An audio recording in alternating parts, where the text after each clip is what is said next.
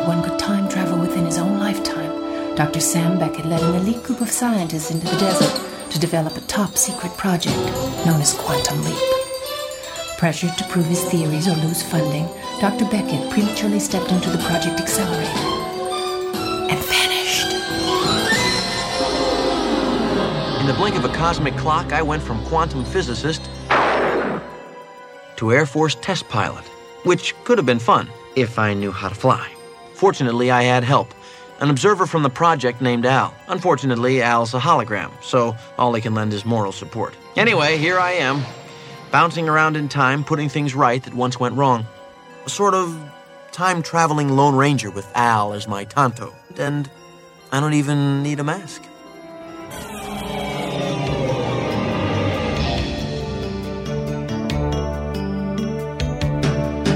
You are listening to the Quantum Leap Podcast. This is episode 9, Honeymoon Express.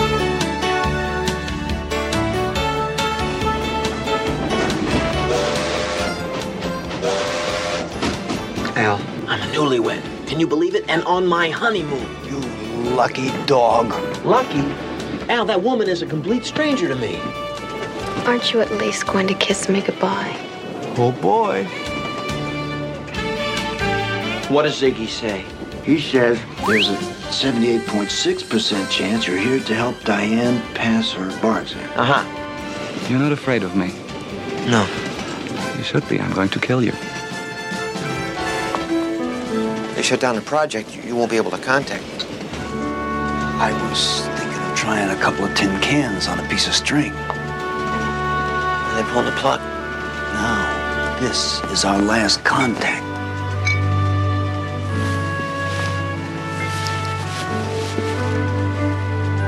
Hello, everybody, and welcome back to the Quantum Leap Podcast. I am Albie. And I'm Heather. We have a great show today. We have an interview with Holly Fields, Jill from the Camikazi Kid. That's awesome. She's really nice. It's a great interview, and that's coming up later in the show. And we are here to take you all the way through Quantum Leap, episode by episode. This episode, Honeymoon Express.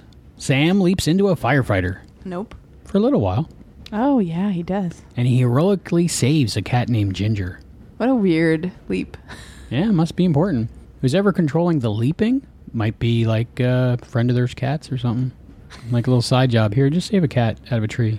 Maybe it was the butterfly effect thing. Like, because that cat was saved. Something happened in the future to, like, keep everybody from dying from some plague or something. Exactly. See, we don't know. We don't know what can happen. That was the shortest leap ever, I think. Yeah, I know he's done a double leap before, but not like that. Not like that. Not like in Double Identity. This was just a small leap. It could have been just a tiny ending to a longer leap that we didn't see. That's true. Maybe they cut that part out. So what did you think of that leap? Did you find any moral message or meaning where Sam saves a kitty cat? No, I didn't really think much about it. I mean, it was cute, little cute moment, but... I have to say, good special effects. Oh, yeah, when he's standing on the roof, kind of, or in the middle of thin air. But I'm ready to move on to the next leap. I don't know about you. Yeah. Okay, Sam leaps into a cop named Tom McBride, and he's on a train. To the Niagara Falls with his wife. New bride. And to get more in the spirit of this episode, we are recording on a train.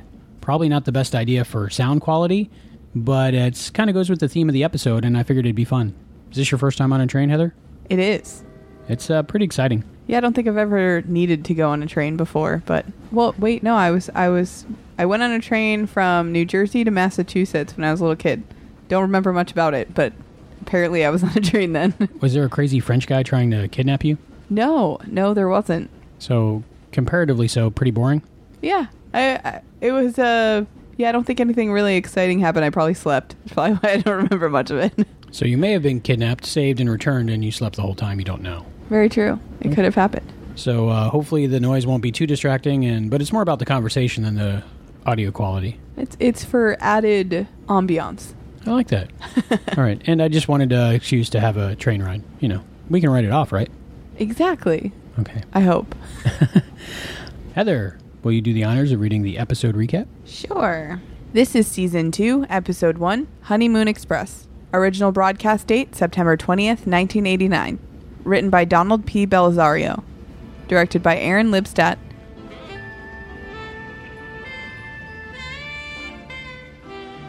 Al is appearing before a Senate committee in order to convince them to renew the project's $2.4 billion annual budget. Reading over the report, the committee is incredulous towards Al's assertion that the project has mysteriously been taken over by God, who is using Sam to put things right that once went wrong.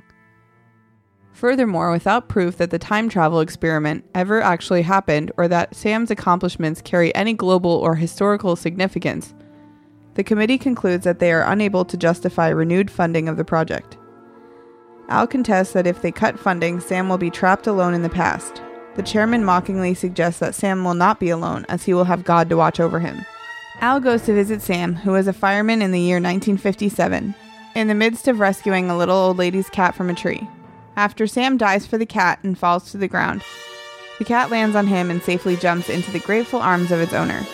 Having accomplished his simple mission, Sam leaps once more. This time he leaps into Tom McBride, a New York cop who is riding the Honeymoon Express train with his newlywed Diane. When Diane discovers that he brought her law books along for the trip, she thanks him for being supportive of her goal to pass the bar exam. Uncomfortable at the prospect of making love to a complete stranger, Sam suggests that Diane do some studying while he wanders off to speak with Al. Without mentioning his appearance with the Senate committee, Al tells Sam that he has the opportunity to effect an event of global proportions. In 2 days, the U-2 spy plane flown over Russia by Gary Powers will be shot down. The event contributes to the breakdown of the U.S.-Soviet relations and extends the Cold War for decades. Al tells Sam that Diane's father is an influential U.S. senator, who is also one of President Eisenhower's golfing partners.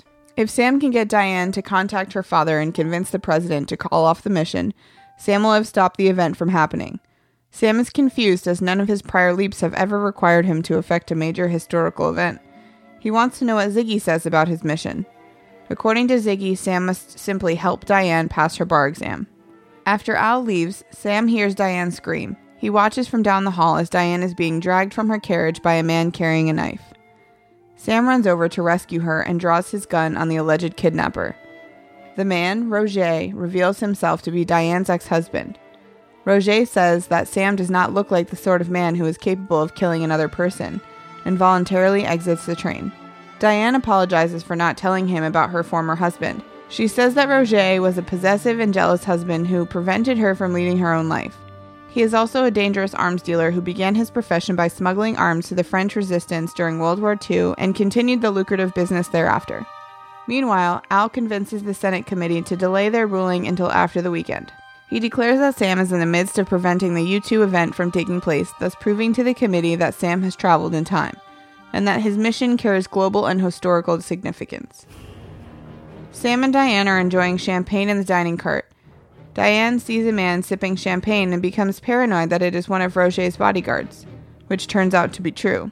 Al shows up and Sam excuses himself to go and talk with him. Sam is annoyed with Al because Diane was nearly abducted by her ex-husband, a fact which Al failed to warn him about. Al confesses that the project has been forced to make cuts in the researching unit. He also tells Sam it is important that he prevent the U-2 event, but Sam contests that he has more important things to worry about. Sam returns to the carriage where Diane wants to make love. Sam tries to get out of it by telling her he is not Tom McBride, but a quantum physicist named Sam Beckett. Diane assumes he is simply having fun and goes along with it. However, she becomes startled when she sees Roger through the window, preparing to reboard the train. Sam sets off to confront him. As he is walking down the hall, Roger's bodyguard deliberately bumps into Sam and snatches his gun from him. Sam finds Roger seated in the dining cart. Roger says he still loves Diane and that her vow to honor and obey him requires her to stay with him.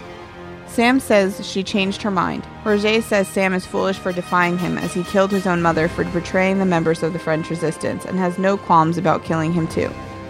Al arrives to confirm that Roger did indeed murder Tom McBride and urges Sam to kill him first. However, Sam realizes his gun is missing and leaves the table. Al advises Sam to have the conductor radio the police as Roger is wanted for murdering his psychiatrist. However, he also urges Sam about the importance of preventing the U-2 mission. He finally reveals that the committee is threatening to cut off the project's funding unless Sam can stop the mission. Sam realizes that without Al he cannot go on and returns to the carriage to ask Diane to contact her father. She cannot do so as he is on a fishing trip and unavailable.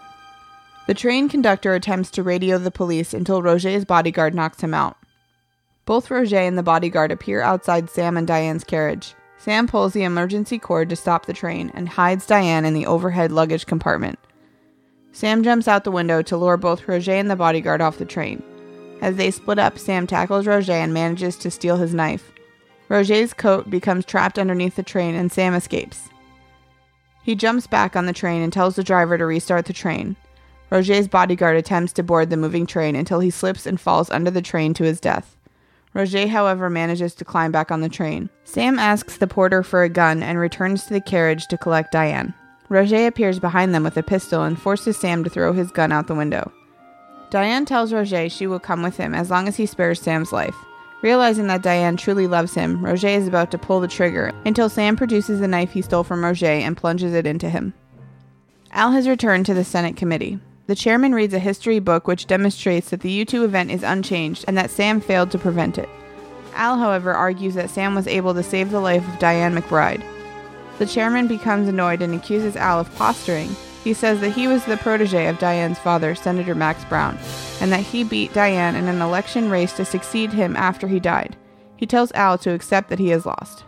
Sam, meanwhile, is with Diane, helping her revise for her bar exam. Sam tells Diane that one of her answers is wrong, a mistake which Diane says could otherwise have cost her the exam.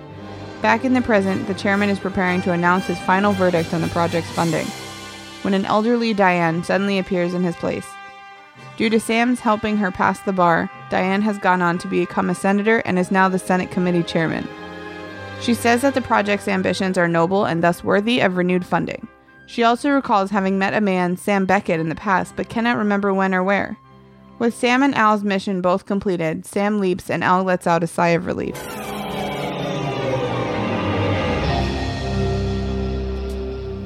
Thank you, Heather, for the episode recap. If I did not watch the episode 9 times, I would know what's going on just by listening to the recap.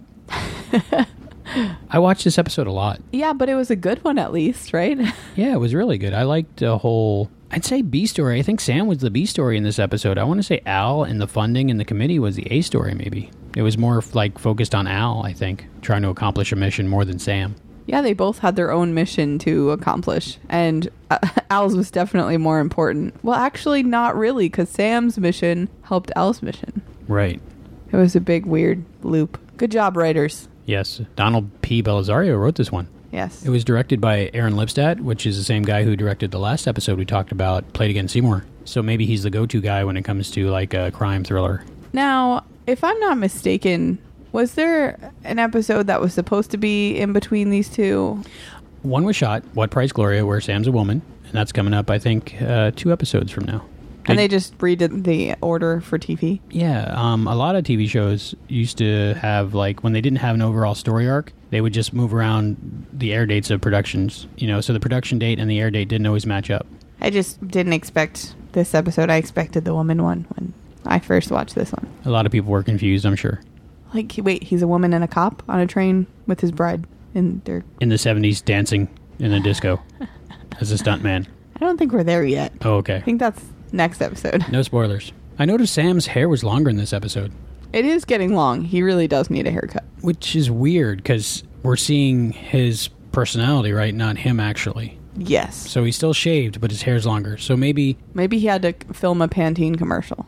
Maybe. You never know. He did a lot of commercials back in the day. Really? Yeah, Scott Bakula. Scott Bakula commercials. YouTube it, Scott Bakula plus commercial. You'll see like Canada Extra Dry and all kinds of cool stuff. Singing and dancing. I have a feeling that he was just a really cool person to work with too. And for those of you who are listening right now, we have the Holly Fields interview coming up, and the 2 interviews we've had so far, everyone says that Scott Bakula is awesome. So. In other interviews I've heard, people always go out of their way to mention how cool he is. So I can't wait to talk to him on the phone. So I'm sure he did a lot of work back in the day just because everyone's like, oh, just call Scott Bakula. He's awesome. Yeah, you'll want to work with this guy. He just seems like a cool guy. The thing that occurred to me in this episode is that he is a nerd. Like, he's and not in a derogatory term at all. Like, it's not a bad thing. It's just that he is the sciencey kid who's always been smart and... Reading books at 2 years old. Right. But obviously you have to be smart to be a quantum physicist, but I just didn't, I thought he was the charismatic, ladies' man type still. And he's totally not like that. I think the actor is, but he's playing a character that's more nerdy, scientific kind of guy. Right. But to me, I got to see more of Sam Beckett in this episode. You know, I got to see that he's not like Al. We know that. But I mean, as far as not sleeping with this girl, I mean, he kind of got a free pass, and he still was uncomfortable with it. He said, "Give me a sign," and she walks out in a negligee. I mean, that's a sign. Yeah. But he really does fall for these women in his sleeps. I mean, we don't see that he's there for a few days, but I mean, I'm sure he was there for a few days and got to know them pretty well. And I'm sure it's easy to fall in love with someone who's already in love with you and doesn't know that you're someone else. But he really does fall hard for these girls, and I'm sure it's sad when he leaps, for him anyway. And I think the tragic irony was by the time of the episode, he's ready to sleep with her, but then he leaps out. I thought they already had where they were. Maybe I need to watch it a 10th time. Well, no, like I was just under the impression because they were all like cutesy close and stuff that they already had. Oh, I missed that. How did I miss that? I don't know. Oh, you were looking for like actual footage, but there was brown chicken, brown cow. It's just horrible. But so they did, huh? So you would say they did. That's my assumption. Yeah. All right. Okay. I'll go with it. I thought. Well, I guess when they got to Niagara Falls, because they're in the hotel room in Niagara Falls. They're way too close. You're right. You're right. How did I miss that? Like I said, you were looking for actual footage. This episode is different from any other episode to this point because it starts off where we're following Al, not Sam. Oh, yeah. And I was unaware that Al was an admiral in the Navy. Rear admiral. I don't know if that's different. It sounds... It doesn't sound right, but... Yeah. Especially... Never mind. Stop it, Heather. I think this is the first time anybody knew that he was in the Navy. Yeah, because he doesn't... Well, he's done everything. I mean... So, of course he's been in the Navy. And he must have been in the Air Force if he was an astronaut. Is that how that works? I think so. Because he was a pilot. He's had a really long life. He had like 14 lives, and he, you know... You would think that he would now be doing something more than just helping Sam. Because he's... It's very important, though. And now there's no choice. There's no going back. Like, if he asks for a raise, they got to give him a raise. Because it's only their brainwaves connected. You know what I'm saying? So nobody else can do it. And he just got the budget passed for, what is it, $2.4 billion or something? Ridiculous. But Ziggy takes up a lot of power. Yeah, I don't understand why it is that much money. Like, I don't know what they're running that it's causing that much. There must be a bunch of people working at the project, you know, keeping the accelerator going maybe while he's back there. I don't know how that works. Must cost a lot of electricity. Yeah, big electric bill. Yeah. It's kind of, but it like, still, that's a lot of money. That is a lot of money. Good money-making idea is we can say you leaped and try to get some money. So, in our backyard, we created this thing. So it looks like a barbecue pit, but it's actually a quantum leap accelerator. I have to say I had no idea where this episode was going on that front. I just assumed that they were going to change their mind. But I knew that if Al got Sam to change the history, that they wouldn't know. That's my whole, I don't want to say beef, but that's my whole problem with the episode, that Al is so convinced that if Sam changes something so big that it will be obvious to people that history has changed. But that's not the way history works. The way history works is whatever happened that day gets written down and then it's history. So whatever happened, it would be the history the whole time. So he could have made something up and said, but you don't know because right. You're in... And you thought it was like that all along, but I know. But so there was really no way to tell. We ask our listeners later on in the show, we have some listener feedback and different theories on time travel. My theory is pretty much, have you seen the movie Looper? Yes. Like, I'm not going to give it away for people who haven't seen it, but if you like time travel, watch that movie. But I'm going to say it's like time travel in Looper, where, like, everything that happens instantly affects everything. Because that's the way it would be, I think. Right. Well, see, I was never really into... Not that I wasn't into time travel, but I wasn't as far into time travel before that I am now. And I just read 11/22/63, so my brain is all time travel-y. Thanks to Stephen King. Again, awesome book. Yeah, it's very, very awesome book. But, I mean, that book shows you that even if you change something for the good, it could come back to haunt you and change horribly for the bad. So really, every little thing you do changes everything after that. But then again, if you watch The Butterfly Effect, you know that already. Yeah. I guess there's a kind of shorthand of talking about time travel is instead of explaining like the type of time travel science, you explain where it was used, like Butterfly Effect or 11/22/63 or Star Trek. Well, I think that there's certain rules that apply to all time travel. And then once you break it down into smaller things, like just your present, wouldn't that change the future? You know, like I know that in 11/22/63 they talk about the fact that it doesn't like small things don't change the future too much. At least that was the theory in the book. And you know, I guess it depends on what you change that changes. But still, it's such a fine line. Time travel is very confusing, and I think being that there's so many different possibilities and ways that time travel could work, that there's so many ways that people can get it wrong. So it's important for entertainment purposes just to say it's time travel, timey-wimey kind of stuff. Well, because it's not a reality that we know of yet, I think that that's why it's such a big margin of error, I guess, because we don't know the reality of it. So we're all just guessing. And until we get to that point, if we ever do, you know, I don't know if we'll ever get it right. You know, who knows if we'll get it right. the guesses of how time travel works. How would we know if time travel worked? Probably like if I sometime in the future went back in time and changed something, would we even know it changed? Or would it just be the same all around us? We would know, but I'm sure that it would be on the news like, hey, somebody time traveled. No, I'm like saying that someone wouldn't know, but if someone could time travel, they would totally patent it and make it a thing. I don't think that they would. But then somebody else would steal the time travel technology and go back in time and then patent it themselves. Whoa. Okay, I'm done. What I'm trying to say is just because we don't agree with maybe a time travel theory doesn't mean we can't find whatever the movie or TV show is, doesn't mean we can't find it entertaining. Because like Back to the Future, one of my favorite time travel movies / trilogies, I don't really agree with the time travel in it, but, you know, it's an awesome movie. Because I don't think you would fade away slowly. I think if you stopped yourself from being born, you wouldn't be there anymore ever. But then that would be a bad movie. Yeah, I guess so. Yeah, you do need some artistic licensing with it, I think. Stretch the truth a little. I think if you want an accurate time travel movie, TV show thing, Primer. I don't know if you've seen it. I don't think so. It's way worth watching, Primer. Now, how do you know that it's accurate? Okay, so I guess it's not accurate, but I agree with the science behind the time travel in that movie. The most realistic to me. To you. Right. Cool. It's a highly interpretive science, time travel. I guess we should talk more about this episode, like, in detail. One of the first things I noticed on the committee is those light mics. Those are pretty cool. Every time they talked, it kind of lit up red. Yeah, those are fancy schmancy. I guess... Like we're now recording a podcast and we have a mixing board, and when we talk, it lights up. So I guess it's kind of like the same thing, but something that they didn't really do. They still don't do that on mics, but you should patent it. I'm picturing it was a guy off camera with a button just hitting it every time the guy talked. It might have been.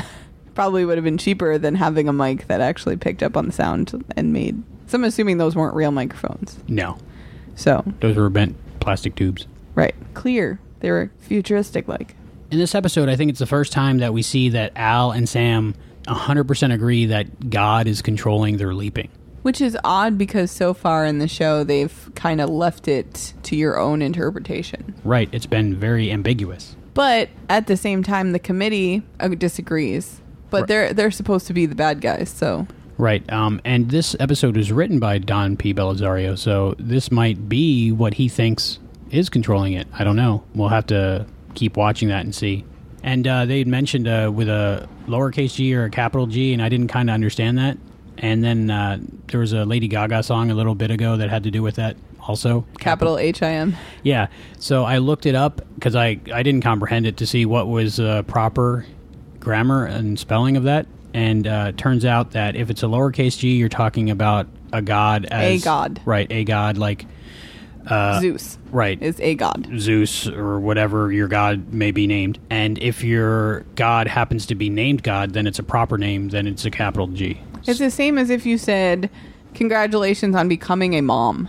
That is lowercase. But if you say, hey mom, that is used as a proper name and it's capital M. Right. I think the example I read is your cat is spelled with a lowercase c, but if you named it cat, it would be a capital C. Right. So what does that have to do with what the committee was asking?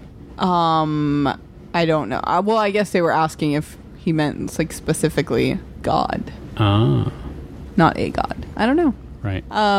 But yeah, even when it comes to God, even like he and him, when you're referring to God, is capital H, like in the Lady Gaga song. Right. It's very confusing. Which is that's not capital for anybody else. Like. Right. So if you're God, it happens to be named God. No, but what I'm saying is if you are referring to God in a sentence and it says like, and he blah blah blah, he is capital for God, but nobody else. It's confusing to me. But we'll move on. A little grammar lesson on the Quantum Leap podcast. I'm sure there's like a second grade school teacher going, no, you got it all wrong. No, I know that part. Okay. I know that one. They did a really good job in the mirror part of this episode. They're getting better with that. Yeah, I mean, really good. You can tell they worked on it. And in the background, the sign was even printed in reverse, which I really liked. I didn't even know. I guess it was just so good that I didn't have anything to say about it. Yeah, I mean, they're getting better. And the special effects in this episode, so much better on Al. He looks a lot less like a cutout and more like he's actually there almost. Yeah, season 2 is a little bit better as far as effects, but maybe they got a bigger budget. I saw no evidence that Tom McBride was Swiss cheese with Sam in this episode. I thought it was completely Sam. Yeah, which is why I liked to see more of his personality sticking out with the champagne bubbles and talking about his mom and reading when he was crazy young. But I wasn't sure if that was part Tom McBride too. Like, I didn't know if the reading the champagne bubbles was part Tom McBride or part Sam. It could be because we haven't seen that before in Sam. Like, Tom seems like a nice guy because I don't think their personalities are that different. Because the way Diane was reacting to Sam, it didn't seem that they were that much different. Besides the fact that he was trying to push her away for most of the episode. Yeah, I mean, really, he's got a free pass there. And like Al said, why are you wasting it on him? I mean, she was throwing herself at him big time. Yeah, but he said that she was a stranger and... he's a nice guy. Yeah, but I mean, kudos to him for having self-control. But it's just like a woman is throwing herself at you thinking that you're her husband. I guess he didn't want to do anything on false pretenses. Yeah, he didn't want to lie, which is understandable. He's a moral guy. It makes you wonder if Al was the one leaping and Sam was the one in the imaging chamber holding the hand link, how this show would be very different. Yeah, it would be on HBO or Showtime. Al would be like, put another notch in my belt, Sam. He'd be like, really? I was only gone for 10 minutes. He'd be like, I'll come back. Sam would be like, I'll come back. Because Al, you know how Al's like, should I come back?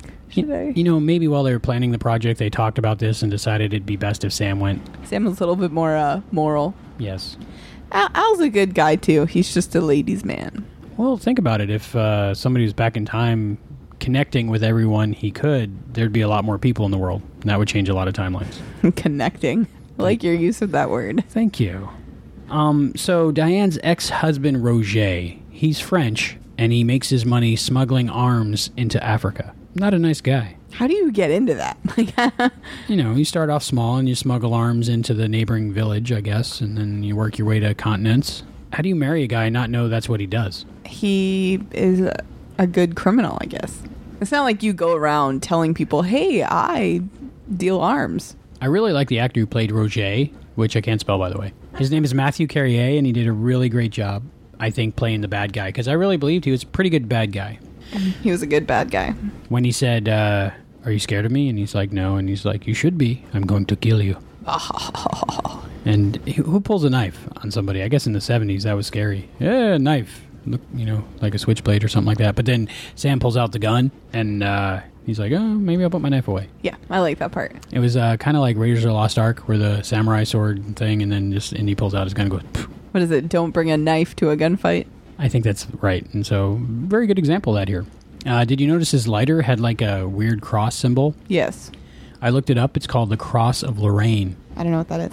The Cross of Lorraine was originally a heraldic cross with a two-barred cross, consists of a vertical line crossed by two shorter horizontal bars. The Lorraine name has come to signify several cross variations, including the patriarchal cross with its bars near the top. So basically, it's like a French cross is what I get out of it. Well, it's just like the overall name for different crosses right. Is what I've got out of it. So him being French, that makes sense. Yes. So good on the prop department. They got that one right. I don't know if it's in the script or just the prop guy thought of it, but whoever thought of it, pretty good. By the way, this whole episode, really good. I mean, watching it, you really think that they're on a train. And they're not. They're on a soundstage, and their train car is on the soundstage, but there's rear projection behind them, film being projected onto a screen in front of the windows of the towns going by.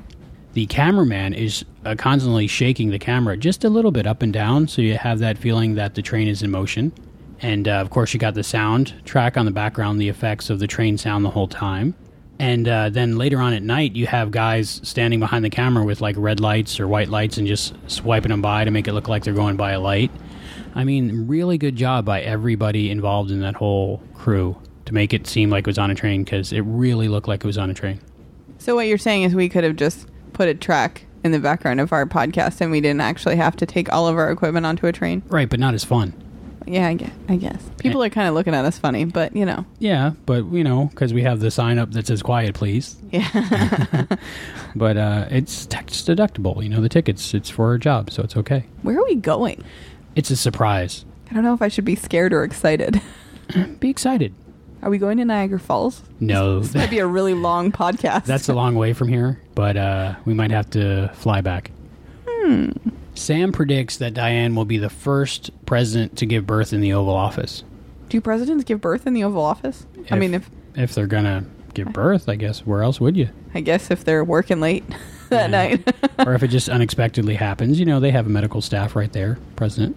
So they're just like, there's a couch there, too, I think. Yeah. But he kind of talked her into going into politics and stuff. It seems that he didn't affect her decision as much as he helped her pass the bar. Right, and I guess more people felt confidence in her for having passed the bar and being a lawyer, so they voted for her and she won. Versus if she didn't pass her bar, she lost. It was kind of funny when Al said he didn't want to talk to Sam in the bathroom again, that he was starting to think that people would think he's a pervert, because he is a pervert, so it's funny. And what's funnier is that nobody can see him, so right. The fact that Sam is in the bathroom talking to himself might be a little funny, but Al's concerned that people might think he's a pervert and nobody knows he's in the bathroom. There was a lot of funny little one-liners in this one. One of my favorites, I have to say, the one I laughed out loud every time, was when Al says, I took my first, third, and fifth wife to Niagara Falls, and Sam, with a straight face, looking at Al, says, that's odd. That was awesome. It was so awesome. And watching it back again, like for the third time or so, I really think that it might have just been Scott Bakula saying that, because his face. If it wasn't scripted and he said that, that's what it felt like to me. It was so good. And I just thought it was funny. And then they went right back into the drama of everything. I was sitting on the couch like, oh, let's see what you did there. That was good. That was good. How odd. That's odd. I can't wait until something in my real life comes up to where there's 3 odd things and I can say how odd. Yeah. And nobody would think it was as funny because you're doing a callback to... Right. But I'll think it's hilarious. Yeah. But it's in my repertoire now. You'll just laugh so hard that you can't actually say that's odd. You ever try to get to the end of a joke and you're laughing so hard? Yeah. That's what would happen. So Sam in this episode is really defending a woman's right to change her mind over who she marries, basically to get a divorce. Because I guess back then it was more of a man's choice only kind of thing. Women were still more like property than people. And definitely to this guy, he was kind of a psychopath wanting to kill people. And he considered Diane property and didn't want her to have the right to make the decision to divorce him. He's also from a different country, that it might have taken a little bit of time to get that. And he's definitely the alpha male. He has an alpha male controlling personality. But that doesn't make it right. I'm glad that Sam... But he's always morally right in all of his fights, I think. Makes you wonder if eventually in this series they'll get anything wrong, like with 20 years of hindsight, and we'll see. But not so far. Pretty much so far he's done everything right. He's made the right moral decision on everything. Well, I think that going back in time, you have the knowledge of today. Even if we were to go back 20 years and to have... There's still people that are prejudiced today. But I mean, if we were to go back 20, 30, 50 years, we would be less even prejudiced or we have more of an equal rights mind as far as everybody is equal than most people did even 20 years ago when the show was taped. So I think that as we go on, we have more of a moral... We're trying to be morally right, I think, as the times go on. Now, I don't know how far that can go, because I don't know what the future holds, but... So I think that's something that the show did get right. Someone from the future would be more morally advanced than someone from the past. Yeah, I think we're always a growing society. We always try to learn more and grow as human beings. At least most of us do. Some of us, a lot of us. Yeah. We do. At least we do. Our listeners do. Yeah. We're all on this journey together. You know how I always like to mention things I see in the HD version that people couldn't see originally? Yeah. Nipple tape. That's so random. Alice Adair, who's playing Diane in this episode, she comes out in the negligee and she's trying to seduce Tom, and she's crawling on top of him, and we can see down her nightie, but we can't see anything because she's taped into it, and the double-sided tape is very obvious. So if you were actually on your honeymoon, you probably wouldn't tape yourself into your lingerie. I'm going to say no, but I'm sure what happened is they were filming and they could see everything, so they're like, maybe we'll just put some tape. Put some gaffer's tape right on there. And I'm sure nobody ever saw it until it was in high definition. As is a lot of things in shows from when small TVs. But the TVs weren't that small in the 90s. They were just not high def. Right, not clear. But I like to notice those things that might have went unnoticed before. Did you know I was only like 9 months old when this episode aired? So you were born? Yeah. When Sam tries to tell Diane about he's not her husband, Tom, she thinks he's like doing some kind of naughty fantasy thing. And so she reciprocates by saying like murder on the Orient Express and this and that. And then she asks, okay, it's not working. What's your fantasy? And he starts saying exactly where he is right now. I'm not Sam Beckett. I'm Tom McBride, and I'm your husband, and I just married the most beautiful girl in the world. And then what happens? She sees Roger. Oh, that's right. Yeah, he ruined it for Sam. Yeah, but it was a sweet moment, because if it was really Tom, it would be such a sweet thing to say, because he was basically saying like, my reality is better than a fantasy. But see, Sam saying it too is sweet, because he's saying like, you are my fantasy. But still, it was a cute moment. So how did Roger get to the next station that quick? They said he could have flown or driven. Driven, yeah. Trains don't go... I mean, they go fast, but they're not faster than a car. They don't... Not necessarily faster than a car. Right, and car might have took a more direct route or something. Yeah. But it's funny, in TVs or movies, like the bad guy looks really badass because all of a sudden he's at the next station, but they don't show him driving the whole way going, oh, I gotta make it, I gotta get there before they get there, because that's not as scary. Yeah, it's not as suave... like smooth. Yeah, they just show the part where he's already there.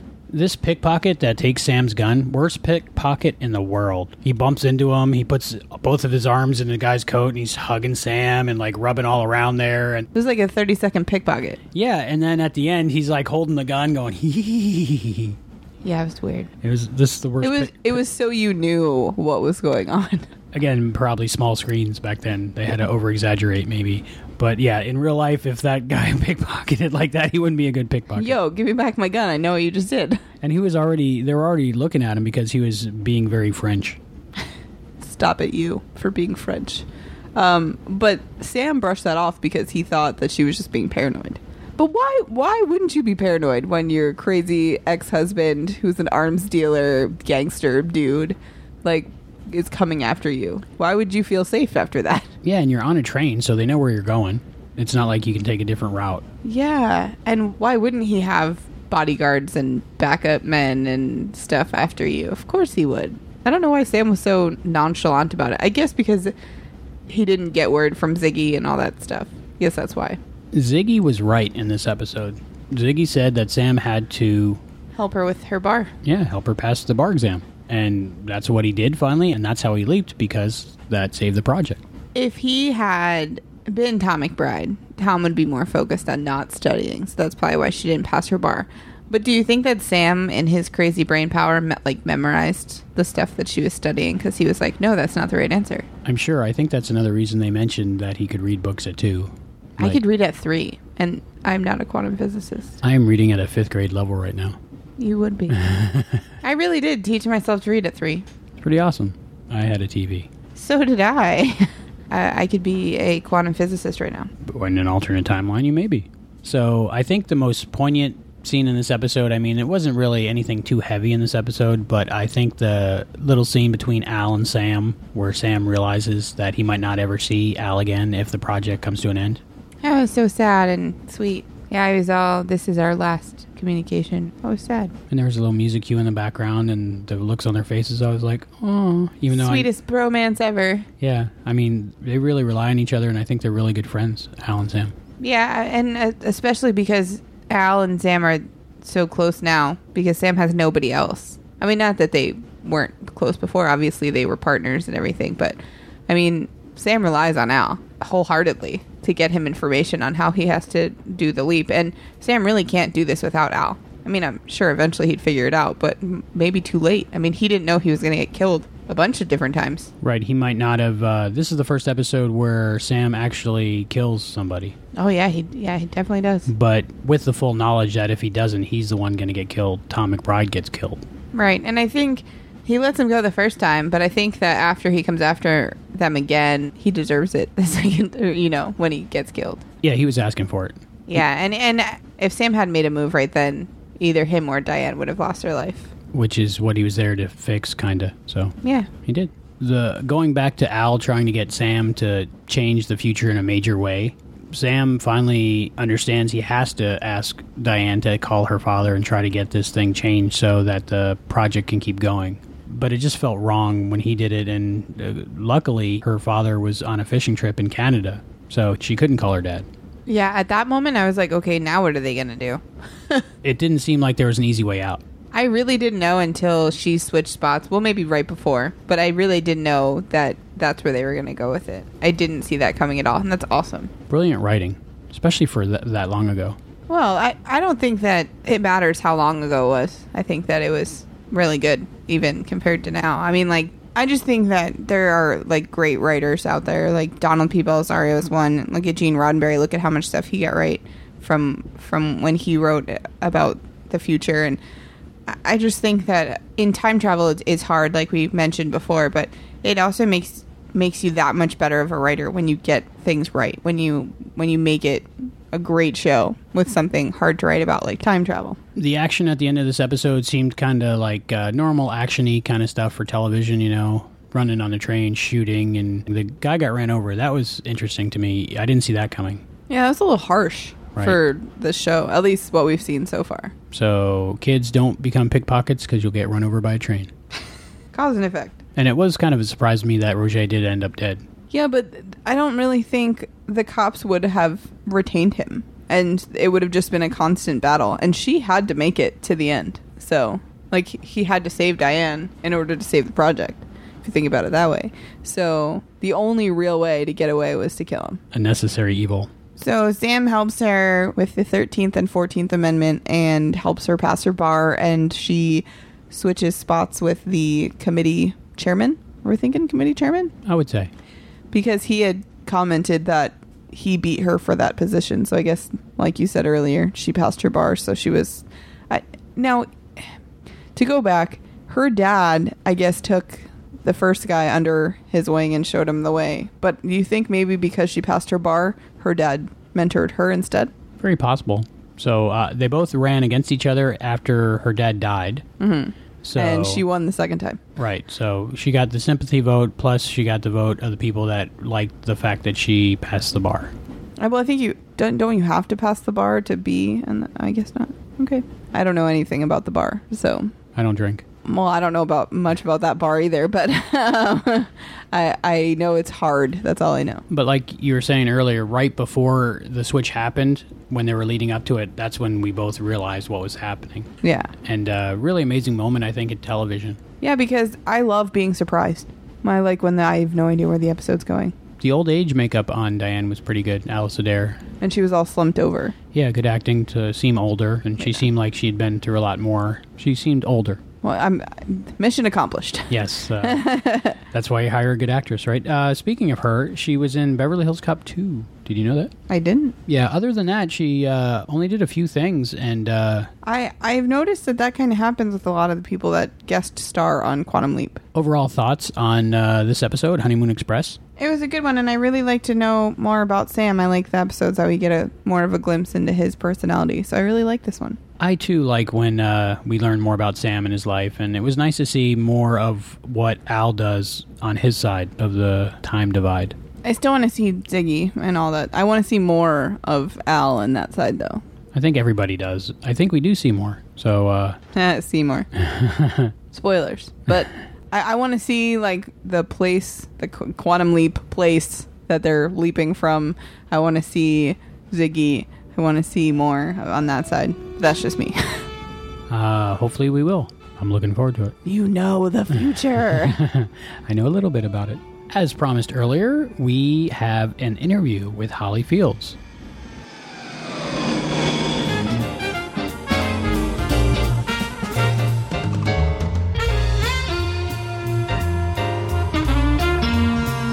You know her as Jill from Camikazi Kid, and you might also know her from a lot of her film work and her extensive TV career. And she's also done a lot of voice acting as of late. So if you've played a Shrek video game or a Star Wars video game in the last few years, you definitely know her voice. Jill from Camikazi Kid, Holly Fields. Hi, how are you? Good. Great to have you on here. Great to have you on here. Thank you. It's fun to be on here. Quantum Leap is one of my favorite shows ever, so I'm very proud to represent it. We have that in common. Oh, good. We reviewed the show you were in a couple episodes back, and we really enjoyed it and thought you were really good in it. Oh, thank you so much. It was so much fun. I almost ended up not doing it, actually. So that's. How did that happen? Well, I had auditioned that day for a TV series it was Chris Carter's series called Brand New Life with Barbara Eden, and I went to network for the second time, and I was told I had it by Chris Carter, and I was his choice, but NBC had seen my episode of MacGyver where I played a hooker, and they're like, well, she can't play nice, she plays hookers. Meanwhile, I'm the opposite of the hooker. I'm the nice girl. But so I was so devastated, so I had this audition for this new show called Quantum Leap. I had never heard of it. The sides didn't make sense to me because one minute he's called Sam, and then Cam, I thought it was like a mistype, and I almost didn't go on the callback, and I did, thankfully, and no one had heard, it was the third episode ever, so I went and I got it, and I am so thankful for going on that. What was it like, your experience filming Quantum Leap? Oh, it was so much fun. I was just a kid. I was 13, and I had the best time ever. Scott Bakula and Dean Stockwell are two of the nicest guys I've ever worked with, and I've worked with a lot of great actors and nice people, but Scott, by far, is one of the kindest men ever. So it was pretty exciting, pretty fun, and the crew was incredible. Don Belisario is really well known for picking out a fantastic crew that gets along, and just a very happy set. Do you have any funny stories of things that happened during the filming? I do, actually. Yes, it was my first kiss ever. So I am getting to kiss Scott Bakula on screen. He's very, very tall. And so they had to put me on apple boxes. So we're at the train station in Los Angeles, and I'm on this apple box and dressed in 1950s clothing and doing the kiss. And it's my first kiss, and my mom's there taking photos behind a tree, and just very, very, the whole crew's watching you. And I was so scared because I had never kissed anybody, and I was the kid, and he was so sweet about it. And more fatherly, which was strange, but just it was very embarrassing. And then they knew how embarrassed I was about it, so I thought they were joking when they said we have to film the kiss again. I'm like, yeah, right. And they said, no, we have all this stuff behind it, and it was the first time they ever had him disappear during a kiss, so we actually really had to reshoot it. So we're reshooting it at Universal with the sky in the background so they could make him disappear easier. And they were doing Dick Tracy next door, so Madonna was there, Warren Beatty, the whole crew and cast had just gotten out for lunch, so they're all there now watching the kiss. Wow. Because we're in the back lot between sound stages filming this kiss up against the sky, and so embarrassing. And I just worked with Madonna on a Pepsi commercial, so she came over to say hi, and that was pretty cool. And so my first kiss was in front of like about 300 people, and I'm standing on apple boxes, and it was my mom taking photos. So I'm sure that could be overwhelming for a 13-year-old girl, huh? Yeah, you know what? It was, but it wasn't. Thinking back, I was embarrassed about it more so than scared, but I look back now, and it's pretty cool to have your first kiss on camera, and with Scott Bakula. So, is he a good kisser? Oh yeah, yeah, and he was just so sweet because it was a sweet, innocent kiss. So you were 13 and he was 35 at the time. Was there any like weirdness about that? No, because he's such a kind man. He was just one of the most upstanding men ever. Like just so sweet and respectable. He even let me use his dressing room when he wasn't using it, this big trailer. I had just started acting, and so he wanted to give me confidence, and he set all of the tapes to my scenes so I could watch them in his trailer. And he just gave me a key, said, lock up when you're done. I mean, who does that? It's so rare to find an actor that is that kind. So he is just, I cannot say enough wonderful things about this man. He's wonderful. And so and I've run into him since, and we still talk, and he's just a great guy. You hear that from a lot of people, so it must be true. Oh, he's incredible. I would actually go by after, anytime I was at Universal, and I'd hang out on the set and hang out with Don Belisario, and I got to do JAG again with them, and I always got to hang out with Scott, and he's like, come here, come and watch, come and see this new set, and come to lunch, and just a great guy. It still is a great guy, even with all his fame now. I loved you on that episode of JAG. Your character was really good, and oh, thank you. All the emotion you had to have in that episode, it was pretty amazing. And Dean Stockwell was also in that episode. Were you able to reconnect with him in that episode, or? Yes. I look so different than I did on Quantum Leap because as a kid on Quantum Leap, an adult on JAG, and for a while he was like, I can't remember because I was a little kid. But I used to go by and talk with him after I did the episode of Quantum Leap, and he and I would sit and talk for like an hour during one of his breaks. Like after they filmed it, even like 2 years after I'd filmed the episode, I would still go by and we'd sit and hang out. So yeah, but it was so much fun reconnecting with him and Don. I love Don Belisario too. If he likes somebody, he seems to keep recasting him in all his projects, so that's a good thing. Yes, he does. He tried to cast me again in Quantum Leap, actually, 2 episodes after I had just done, I think 2 or 3. I had just done the Camikazi Kid, and they couldn't find a girl for this next episode they were casting, and they had me come to Universal to just wait while they had the callbacks, and they said, if we can't find anybody, you're going to go right to wardrobe, and then we're filming the next day. So I came and sat and waited, but they found Amy Foster, who was fantastic. So I was bummed, but I was happy for her. So, what was it like to work with Jason Priestley? Oh, it's so much fun. He and I had just done MacGyver, not the same episode, but we both had just done MacGyver, and we had a lot in common for some reason. And we got along really, really well. We were both newcomers, and I love him. He's a great guy.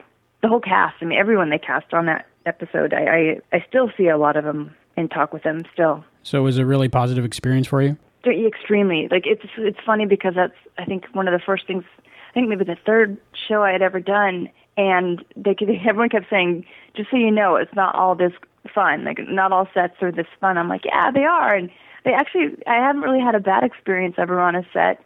But they had the Quantum Leap crew and cast and the whole set, that was a different experience than any other set I've been on. It definitely was starting off at the top, and you'll never find a cast and crew that fantastic. Well, that's good. That's good to hear. Yeah. When you were filming the scene, when your character, Jill, was installing the nitrous oxide in the car, did they give you direction that they were going to speed up your voices to make it sound like helium? No, they had explained to us what was going to happen, but they didn't tell us how it was going to be done. I'm not sure if they knew at the time. Well, maybe they did, but they didn't tell us about it. They did say they didn't tell us exactly how it was going to happen, but they said that we're going to change it a bit. So just do it like a normal scene, and we'll take care of it. Cool. We have some questions for you from our listeners that they sent in. Cool. This question is from Peter. He asks, as someone who is playing off Scott Bakula, did you ever meet or interact with the real Cam? Oh, no. You know what, did I? Gosh. The character playing Cam, the real Cam, I didn't actually. Everything was all my scenes were with Scott. This question is from Andrew. You've had a lot of roles over the years, with vocal work being more prevalent as of late. What type of work do you prefer, and why? Well, I was on the OC, recurring on the OC, and I had a really bad car accident, so I actually kind of messed up my back. So I had to take a break for a while with on camera, which is why I got more into voiceover. And thankfully, I got really lucky, and it took off. In voiceover, you make more money than on camera. It's crazy. You go in, you don't have to worry about what you look like, or or anything, and it's more based on your voice. So it's actually harder to get, but I got really lucky, and I started doing a lot of stuff for Cameron Diaz and tons of other really great actors. So for some reason, I have been acting since I was a kid, so I really loved the voiceover work because it was a change of pace and a challenge, because for Cameron Diaz, like right now I'm working for her on a movie called The Other Woman with the director of The Notebook, Nick Cassavetes, who is the most amazing director. So I'm very thankful for working with him, and I love Cameron Diaz. But it's challenging because you have to, do well acting, of course, for them, and sound like them, and watch their lips and copy what they're saying all at the same time. So I'm liking the challenge. I love challenges. So I'm actually, I'm doing a lot of films right now. I went back to acting last year on camera, but I really love the voiceovers. I love working on Star Wars more than anything. And I loved working on Shrek, too. That was so much fun. Yeah, you did a lot of work for Shrek. Tons of work. Yeah, a lot of it's on IMDb. I think I've done like 300 something. I don't even know how many projects for Shrek for all over the world. And it's so much. I love the character Princess Fiona, and I just adore Cameron Diaz. So that's been such a fun job. I guess when you can voice match someone that well, pretty much the character, you own it. Yeah, it's scary. I'm voice matching her now. I just started I've been doing it, for 2 months now for The Other Woman, and her voice has changed. So it's been a major challenge because she's in this. She plays edgy, and they keep telling me, make your voice more, not so sweet, because I'm used to Princess Fiona, and she's got the sweet voice. So I learned Cameron Diaz's voice for that. So now her voice has changed. So I'm having to adjust my voice to be edgier. So it's such a fun job. It's hard to explain how it works, but you just go in, and it's very stressful actually, because it is only your voice. You're not getting to act with your face or your body. You just stand there and put an earphone against one ear and have to sound just like them. And there's so much more to it than on camera acting. And you did voice matching for Drew Barrymore as well, right? Yes. Yes. That was fun for Beverly Hills Chihuahua. And, she's awesome. I went to high school with her, so that was pretty cool getting to voice her. And Brittany Murphy, who was one of my best friends, and Leslie Mann, and Jennifer Love Hewitt. Paula Abdul. I've voice matched a lot of people. It's so much fun trying to, get into sound like somebody else. It comes from singing. I've sung my whole life, so it's fun. I can match pretty easily. It's some people easier than others. Yeah, because those people don't really sound a lot alike. So to be able to No, they don't. No, Drew Barrymore and Cameron Diaz do, but yeah, their other ones have been pretty hard, but it's a fun challenge. So I love doing it. And you did many other roles. I was looking at your IMDb and going back and watching old episodes of things and realizing I'd seen you in them, like Alf and Charmed. Yeah. What was it like working with Alf? Oh, Alf! Oh, that was actually an interesting experience because there were a lot of people trying to direct. Like, I had the director telling me to play it just the way I was playing it, but the guy playing Alf didn't want me to play it a certain way, and then the producers wanted it an opposite way. So I remember doing that show thinking, oh my God, this is so stressful. Because, everyone was telling me to play it opposite than the other person. So one person was telling me to play it kind of, she was more like a dingbat kind of character. But then the guy playing Alf was like, don't play it like that. So I was having like 5 different people telling me how to play it. And they were all telling me how to play it differently. So that was a very stressful situation, but fun. A lot of people remember you from that episode of Charmed where the guy was trapped in the painting. Yeah, I was actually supposed to be the youngest sister on Charmed. That was a hard one. I had that part. The middle sister actually is who I was supposed to play. And then Holly Marie Combs decided she wanted to play it, and she was Shannon Doherty's best friend. So I was told all of a sudden I wasn't going to play it. So they tested me for the youngest, and I was told I had it. And then they hired a girl that was under contract with Warner Brothers. And then she decided after the pilot, she didn't want to do the show, so they called me and said, can you start on Monday? And this was a Friday. And I said, we have one other person that we're interested in and she's a very big name actress. And I was like, okay, I understand. And they didn't tell me who. And it was Alyssa Milano. So she said yes to it, so I didn't get to do it. So I was really bummed because it would have been so much fun doing that show. I had a blast doing it, but I do love Alyssa Milano, so I totally understand it. I loved working with her. But that was a hard thing, getting told you had the show and then not getting it 3 times, actually. So, Ouch. Yes. But I've had that happen a lot. There's been so many shows. Like, I passed on Stargate. Oh, that's Oh, my goodness. Ever. Yeah. I've made a lot of mistakes. What character did you go up for in Stargate? It was any role I wanted. I had done MacGyver for them. It was Michael Greenberg. And he and I were speaking one day, and he said, hey, do you want to be on Stargate? And I have this thing where I don't want anyone to ever think I'm their friend to get a part. And because there's so many people like that in LA, and I'm not that way. So I was like, no, it's okay. You don't have to give me a part. And he's like, yeah, I'd like to. And I was young, and I get it now. Like, you want to work with your friends because you know they're going to show up and know their lines, and you know them. And it's better than hiring someone that you're not sure what's going to happen. So I passed on it, and anyway. And I love Richard Dean Anderson. He's such a great guy. I ended up going to the set and visiting when I was up there filming Sentinel. It filmed up in Canada, and I love sci-fi, so that would have been so much fun to do.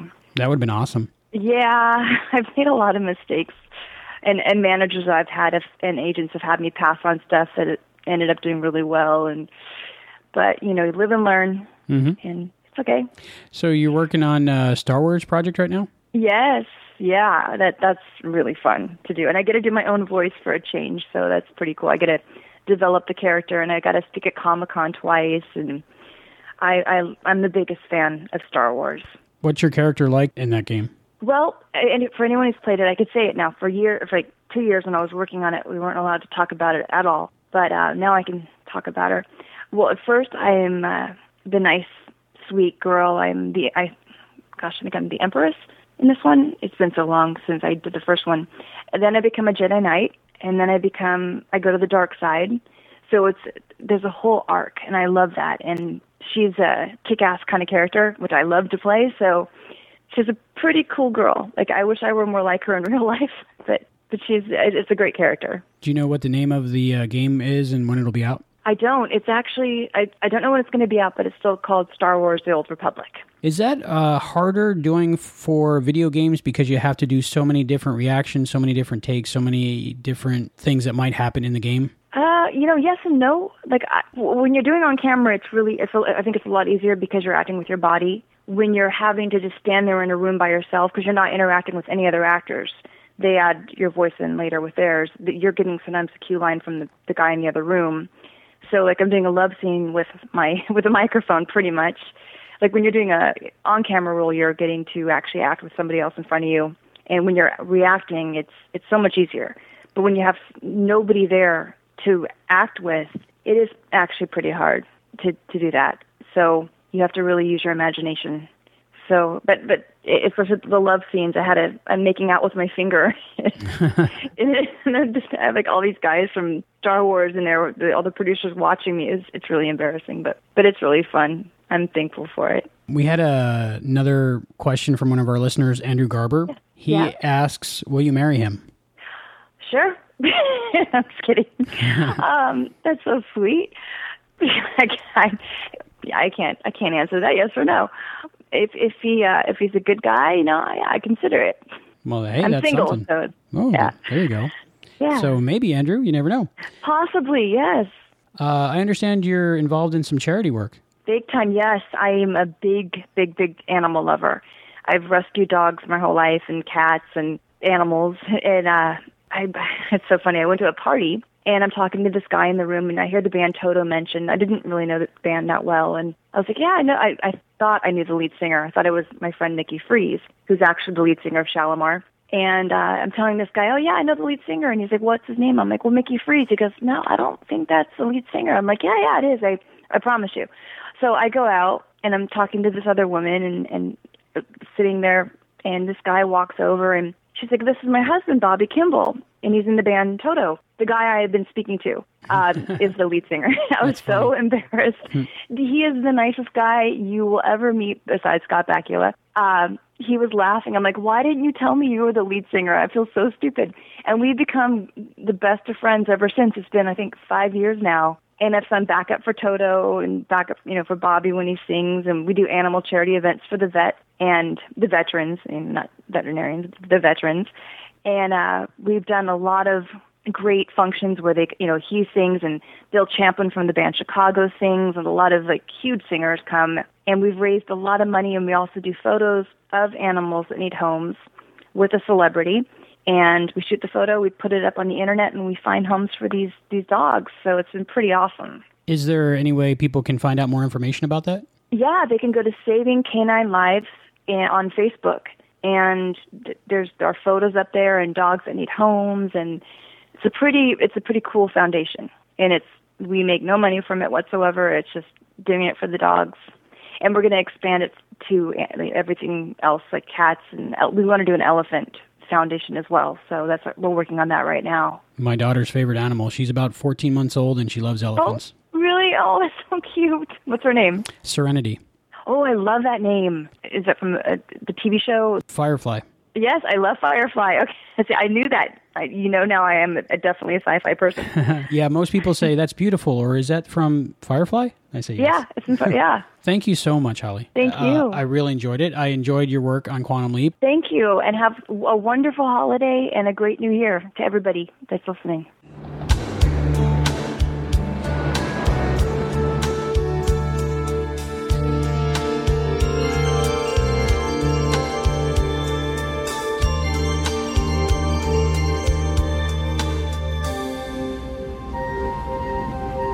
I am so jealous that you got to interview her. She seems awesome. Yeah, she was a pleasure to talk to. Such a nice person. We emailed before the conversation, and she was nice in email, and she was so nice on the phone. Just a great person overall, and great stories about, first kiss and first on-screen kiss all at the same time with Scott Bakula, and she said Scott Bakula was a great kisser, so now we know.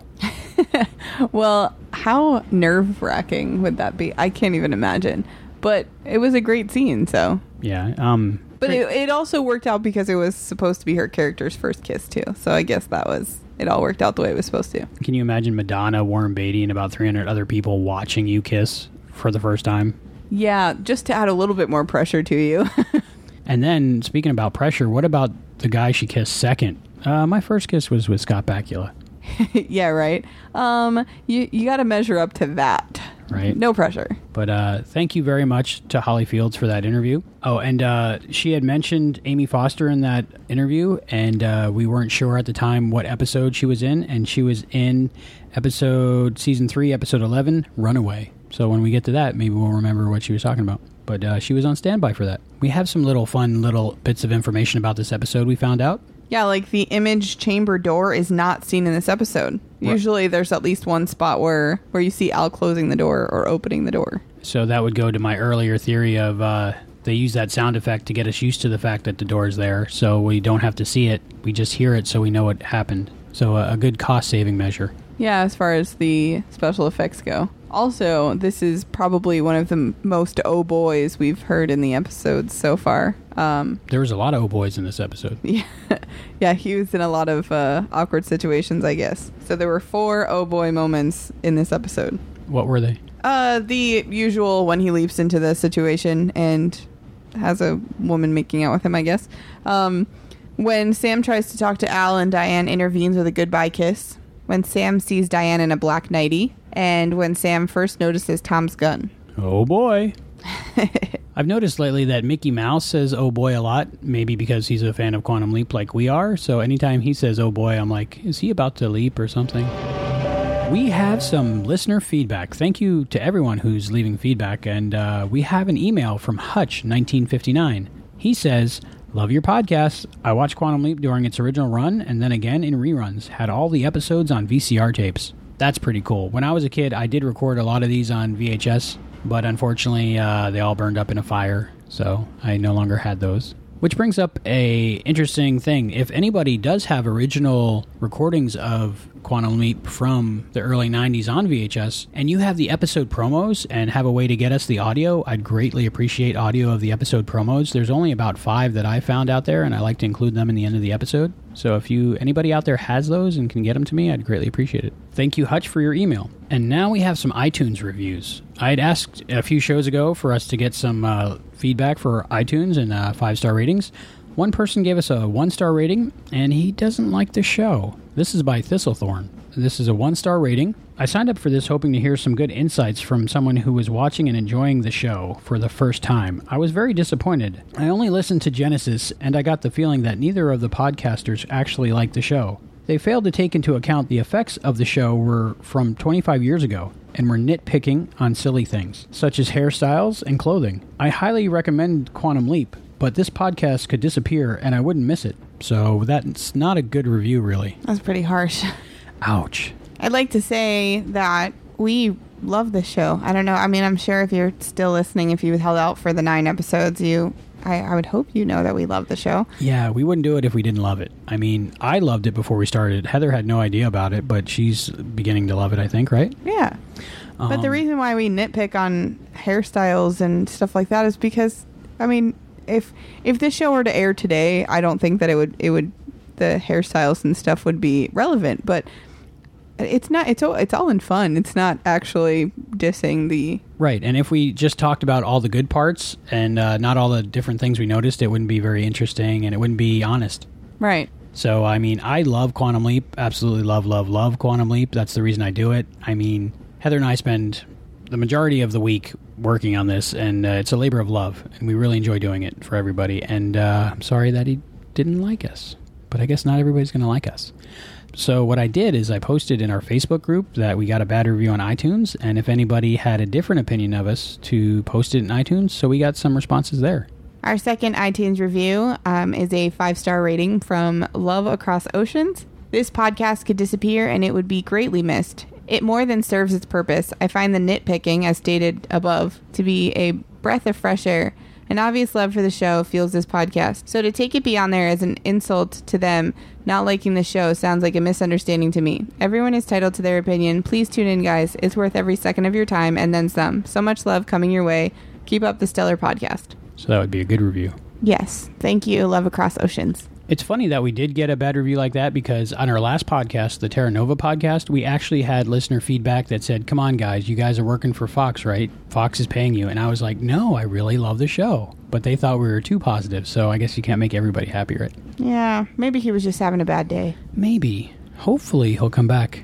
I do have a friend, though, that hates everything. Like, if you talk to him, he likes everything, but then he hates everything too. Right. So maybe he's just one of those people who left the comment. Maybe. But so far, we're one bad, one good, right? What's the next one? This is another 5-star rating from Brian from Houston. Love this one. Such a fan of Quantum Leap and was so excited to stumble on this podcast about it. Me and my wife are having a blast going back and watching old episodes with this podcast as a supplement. Great hosts, and they add a lot to our enjoyment of the show. Thanks, Brian. Thank you very much. And this is by Horror Freak. It's a 5-star review. It says, excellent. Stumbled onto this podcast while doing some Quantum Leap movie research and immediately connected with it. I absolutely love this show.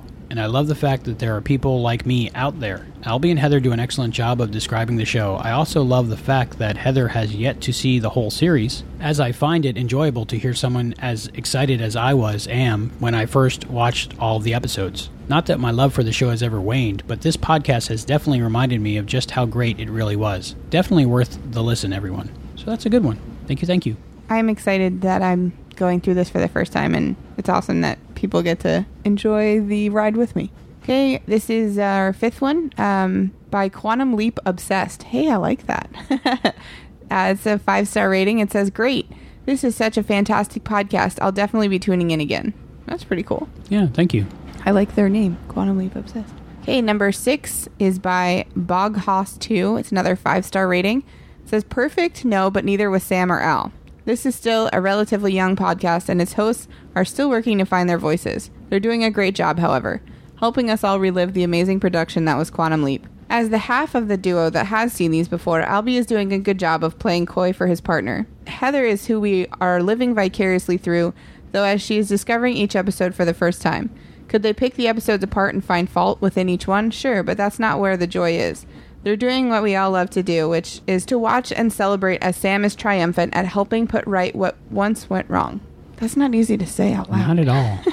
Maybe we'll get that eventually. Thank you, Boghoss2.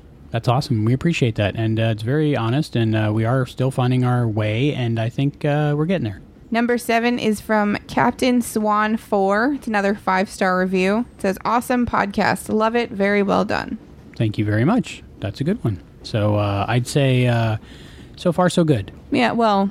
And in our other feedback, when I asked our listeners, what is your theory about the time travel in Quantum Leap, and more specifically in Honeymoon Express? Would the panel even know if Sam had changed history on a global scale, or would that be their history all along? How is Al not affected by the change in the timeline? Is any of this possible? So that was my question I posed to our listeners. Hayden McQueenie answered, Ziggy would know all of the changes as she keeps a record of both timelines in her memory banks. This is also why Al, and as we find out later Sam, remember both timelines as well, because their brainwaves are connected through Ziggy. So if Al was to make a video recording of himself and the committee members making the agreement and store it in Ziggy, had Sam been able to change history on a global scale, thereby changing the timeline and eliminating the event from happening or being recorded, Al would still be able to show the committee members the video of the agreement, thus proving that the timeline did in fact shift. Wow. That's a good point. Very good point. I'm not really sure why he referred to Ziggy as a girl, but I guess I'll find out later. Very good point, Hayden. I still don't know why Al was trying to affect something on a global scale. I mean, he could have just used the whole running against time way of communicating through time by just placing a personal ad back in the past and have it say something ridiculous that nobody would care or think of back then, but they would know now. That would make such sense if he said, hey, just call the newspaper, place an ad for me. And to have it say... And then, hi, this is Al, and I'm proving to you that Sam traveled back in time. Right. Or any ridiculous sentence they wanted, and it would have been fine. But again, wouldn't make a good episode. Okay, and next, Juan said, but how would the panel know for sure that anything was changed? You're traveling through time. I'm guessing it's not much of a stretch for the panel to say that Sam and Al faked those pre-recorded videos somehow, especially since the whole panel and the whole world would have absolutely no memory of whatever was supposed to have changed. Even if you did pre-record something, what's to say that those same committee members are on the panel now that the timeline has changed? Maybe changing something on a global scale prevents those committee members from being on that panel. I think trying to predict how one change will affect the world is impossible. Yeah, see, this is why time travel is hard to debate. Yeah, I mean, it's really a difficult subject, and I wonder if... It's like the black hole of possibilities. There's so many different ways. I mean, there's different schools of thought on time travel. There's so many what-ifs that you could just discuss forever. Right. Again, I'm saying that if somebody goes back in time and changes time, we would have no knowledge of it because we're in that timeline now. We would know nothing different. Right. It's always been that way. And it'll be interesting to see that if in Quantum Leap it stays that way, or the rules of the time travel do in fact change in Quantum Leap. Okay, Jimbo Williams, he answered the question very succinctly and fact-based, but it was major spoiler alert, so since Heather and some of our listeners haven't seen the whole series yet, we can't really read that one. I've learned I have to stay out of the group comments. Right, I get the feedback and put it in the notes for us. So this one is from Rich Ladwig. Great question. It would seem that the complex holding Project Quantum Leap sits within a time-based warp shell, which would also explain the time-shifting lightning appearance on exterior shots. Now, within this bubble, the data loaded in Ziggy's mainframe wouldn't be compromised by Sam's travels after changes to the timeline. But it's only of any use as a comparison after the fact, as shown by Ziggy's often incorrect predictions of what to change. This could also explain the Swiss cheese effect, as Sam's neutrons try to connect his physical brain within the chamber to his consciousness external of it. And although Ziggy was programmed with a pretty detailed history, once Sam is located, Ziggy locates more detailed facts from public and government records, as shown to cause delays in determining what to change, thus showing that events don't change until they reach that exact moment within Sam's life, preventing the time traveler's paradox. In any case, though, life external to the complex wouldn't be aware of any change, since they ran along the new timeline from the past, and anything, once taken out of the bubble, would be subject to the new timeline. So, no proof could be shown to the panel. That's the main reason funding for the project is always in jeopardy, as everything would have to be taken on faith, unless at some point the panel was to convene within the complex. Well, that was a lot of fun to think about. I love the show, and was one of those many who complained until they brought it back. So I really enjoyed this walk down memory lane. Thanks for the questions, and tolerating my reply. Hopefully someone read this far before deleting it or skipping to the next one. Thank you, Rich. Time travel is a tricky thing, and we may never know how it works, if it works, or if the timeline is changing all around us all the time. There's no way to know. Hayden McQueenie says, to answer your question, Juan, if each member of the panel had to record something on video that only that person would know, similar to the Ernst Berger quiz perhaps, maybe ask where they were the first time they made love, for example, then that would be enough for the person to know the timeline had shifted. Of course you're right that this wouldn't help if the butterfly effect changed these events that the person mentions in the video, or if there are different committee members in the altered timeline. But I'm sure there are other ways around this as well. Thank you, Hayden. We've gotten a lot of great feedback about how quantum leap time travel works. I'm not sure if anyone affected by a change in the timeline would have any clue that changes have in fact been made. Also, when leaving feedback, folks, remember, I'm watching Quantum Leap for the first time, so please, no spoilers beyond the episode we have just watched. Thanks again for all the feedback. There are many ways to leave feedback for us. You can send email and audio files to quantumleappodcast@gmail.com. And check out the ongoing discussion at facebook.com/quantumleappodcast. We are on Twitter at quantumleappod. And we love getting voice feedback. To leave a voice message, please call 707-847-6682. Are you excited for the next episode, Kevin? From the preview, looks like we're going to need our SPF 250. It's going to be a hot one. Sam leaps into the 1970s as a stuntman, Chad Stone, in Disco Inferno. This is worse than anything imaginable. What are you talking about, Sam? You're on the set of a low-budget disaster movie, Disco Inferno. You're in Burbank, California, April 1st, 1976. In the next 2 days, Chris is gonna die. He's your little brother. He dies? How? I don't know. You just gotta play big brother for a couple of days. I could have done it. Have my card right now. Is that what you want? Your stuntman's card? What do you think I've been working for all this time? I thought it was your music. Music? You've been playing guitar. Look, you want to make Dad proud? Then do what you do best. It'll take a lot more courage than jumping off buildings. Sam is a stuntman? That sounds dangerous. I'm looking forward to watching that one. Well, that's going to wrap it up for this episode of the Quantum Leap Podcast. And once again, we would like to thank Holly Fields for talking with us. That was a great interview. It sure was. It was an amazing conversation.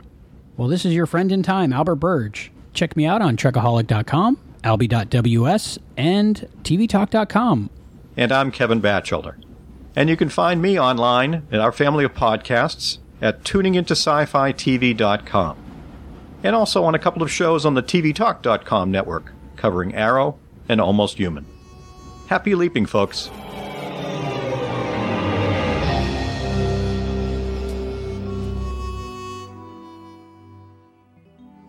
Thank you for joining us for this episode of the Quantum Leap Podcast. Go to quantumleappodcast.com to listen to new episodes. The Quantum Leap Podcast is not affiliated with Belisarius Productions or Universal TV. Follow us on Facebook and Twitter to get behind-the-scenes information, exclusive content, and to be notified first when a new episode is available. The thoughts and opinions expressed in this podcast are those of the individual and do not necessarily represent or reflect those of the Quantum Leap Podcast, Barron Space Productions, its partners, or affiliates. The Quantum Leap Podcast is edited by Albie, researched by Juan. The Quantum Leap universe and all it contains is the property of Belisarius Productions and Universal TV. No infringement is intended. The Quantum Leap Podcast is a Barron Space production.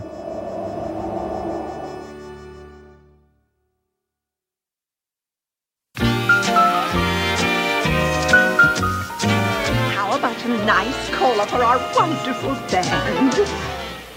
All the sweet stuff's really getting to us, ma'am. 'Cause my tastes are changing, I'm reaching higher, ready to greet the taste that's less sweet now.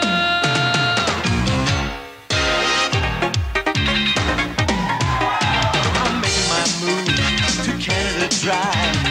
So long to sweet things, he's ready to try. Ginger ale, crisp and light, not so sweet but so right. I'm changing my taste, he's raising his sights. I'm making my move, sweet soft drinks goodbye. I'm making my move and